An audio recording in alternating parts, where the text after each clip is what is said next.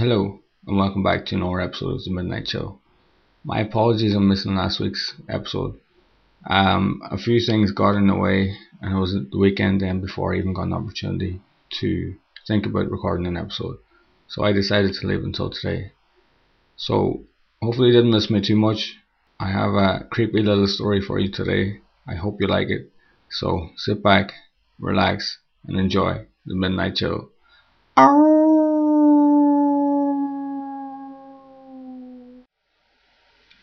Petrified. Matthew lay in bed, unable to close his eyes. He could hear them in the walls. He cuddled the blanket tight against his chin.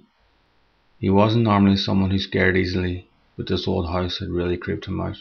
The walls were alive. He could hear it. He could feel it. Every little movement petrified him more than the last. His eyes were forced open. He couldn't close them even if he wished. They were glued to his surroundings.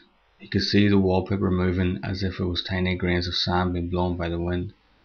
The noise continued to get louder and louder. He could hear the millions of tiny legs crawling inside the walls.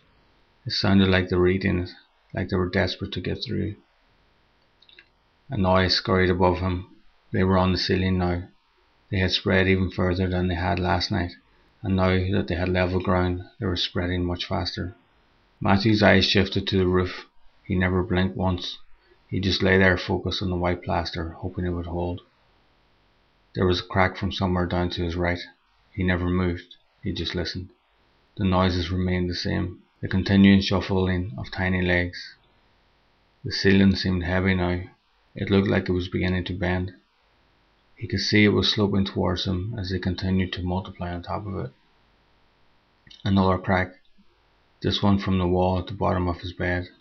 Only Matthew's eyes moved. Every other part of him was frozen stiff. He didn't want to be here, but he also didn't want to get up. He just wanted to go to sleep and let his mind start afresh, or wake up from this nightmare. A loud crackling, rippling sound came from his left. Matthew's eyes shot towards it, in time to see a huge crack splitting up along the wall towards the ceiling. He felt his eyes widening, and he was surprised to find that it was still possible. Matthew suddenly became aware of how close the ceiling was to him now. It had sloped towards him at least double in size since he had last looked up. He caught movement in the corner of his eye. He shifted them towards the crack on his left. There were little black things beginning to come out of it and run along the wall. Spiders. He hated spiders. Something ripped violently to his right. Another crack. This one bigger and wider. Matthew's heart began to beat a little faster, and his breathing followed suit. More tiny things crawled their way out of that crack. Only these weren't spiders. These looked like caterpillars, like worms, like maggots. Matthew felt his skin crawl at the thought of maggots. There was a smell now, a musty, damp old smell. It burned his nostrils and made his throat dry. Suddenly there was a buzzing sound.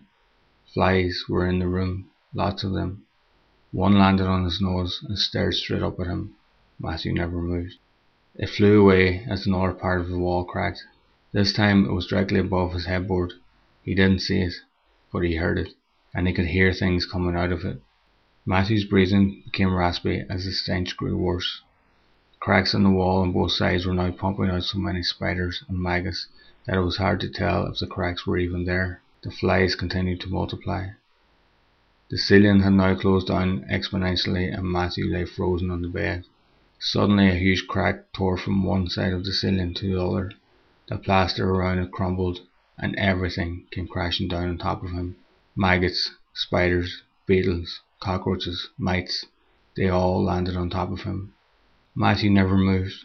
He couldn't. Fear had paralysed him. He lay on the bed struggling to breathe.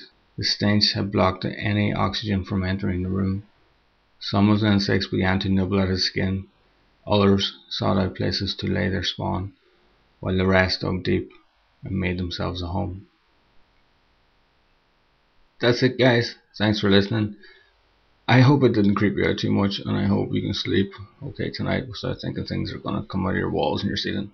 And if they do, then I hope you get up and run out of the room. Don't forget my books, Love's Curse and Strings, are available to buy on Amazon.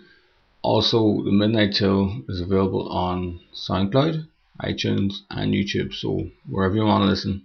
Links are in the description below for everything else. Don't forget to leave a like and a comment and hit that subscribe button if you haven't already. I'll see you next week. Till then, EOI.